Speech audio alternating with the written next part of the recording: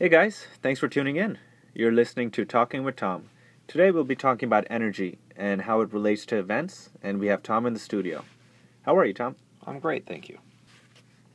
So, in previous talks, you mentioned that energy is a central component to any happening. Talk a little bit about the idea behind this. Well, it's not an exact science, but my observation over the years have been that we are able to communicate energy from one to another and definitely as a group and build upon that energy. And that these are kind of the key components that help make happenings such a enjoyable occasion and leave such an indelible imprint in our memories. And when you're in a group environment, what are different factors that cause like the energy to be elevated? Well, my research has proven that there are a variety of key determiners. One of the first and most important ones is that you're dealing with an environment that is hospitable to everybody who is participating in it. And what happens when that takes place is we are able to kind of let our guard down. And when we do that, we have a much more ability to become present. And when we become present, then we can all focus on the significance that's happening at that moment. And that's the part where I feel like the energy is catalyzed. And so different factors, presume, would play a part, right?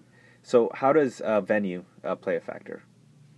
Well, some of the other key determiners in that is that we have to get in environments that are appropriately sized for the happening that's taking place. And I like to use an analogy of an elevator.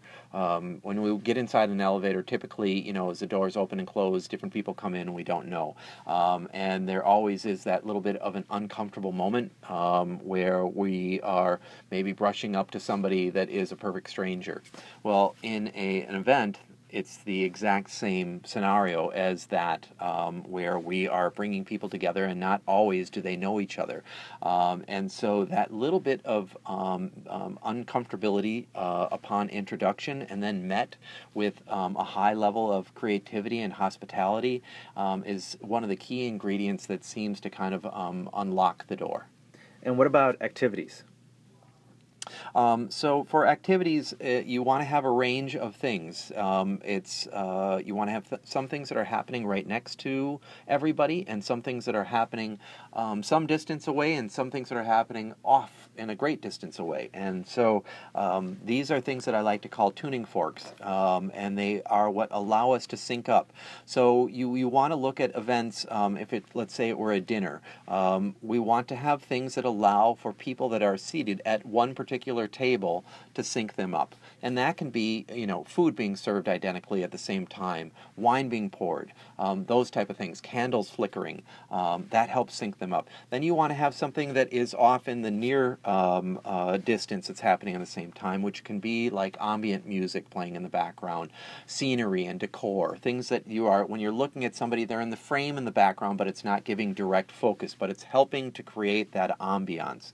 And then the last one is something that's far off into the distance, which is a focal point. So if it were a dinner, that could be maybe a singing performance or an acrobatic performance or something like that. That allows for us to all look at one thing at one time and experience together. The combination of those three is what allows for those unifying moments to take place and for us to harness that energy. Awesome. And so, from the perspective of someone who's actually hosting the event, and of course, in your background, when you've been on the event, you've been able to manage and adjust things on the fly. How should someone who's more of a novice at this kind of fine tune the energy of the happening? Well, I think that this is really, a good question and one that's very challenging because most of what I have learned over the years is counterintuitive. What makes events spectacular quite often aren't the things that people focus most of their energy on. It's one of the reasons that I've created the Events platform because we utilize those same techniques, but we apply it to scale so that everybody can participate in it. You either would have to know somebody who is very focused in the event space and understands kind of these logistics, or you would have to follow principles like what I'm talking about here, or utilize services like what we're creating with Events. Great.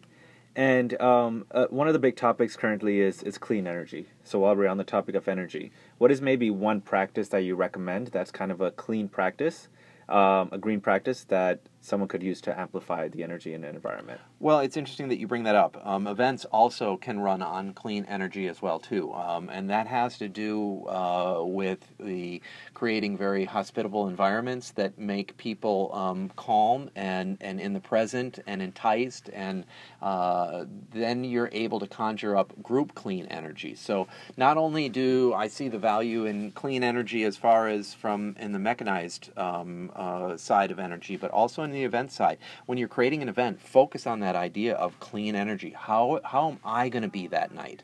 Make sure that you're prepared. Make sure that you're able to attend your happening as opposed to being bogged down by stress and details, because really it's all about each individual that are participating and our ability to create that environment where they're able to have a good time and focus on what's happening.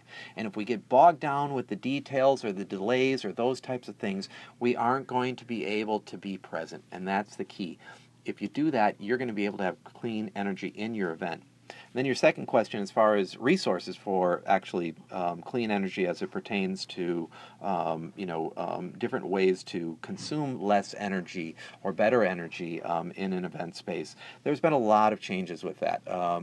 Through technology, when I first got into this, we would have to have giant generators with lots of power cables to power up lighting systems and things like that. One of the biggest advances that have happened is with the LED light. It emits much less heat, requires much less power. They can be operated remotely, so they don't require the same type of cabling and things like that. In many cases, we're using battery-operated ones that are running on a RF network, and they're able to be set up in a fraction of the time. They're able to be shipped in a fraction of the time, so less trucking and those type of things. And they run on like literally 1/100th the amount of power of conventional lighting. So that's a great way to help make your event more green. Wonderful. Well, thank you very much, Tom. Thank you, everyone, for listening. For more tips, information, and ideas related to events, please visit Tom's blog at tomnoel.events or noel.events.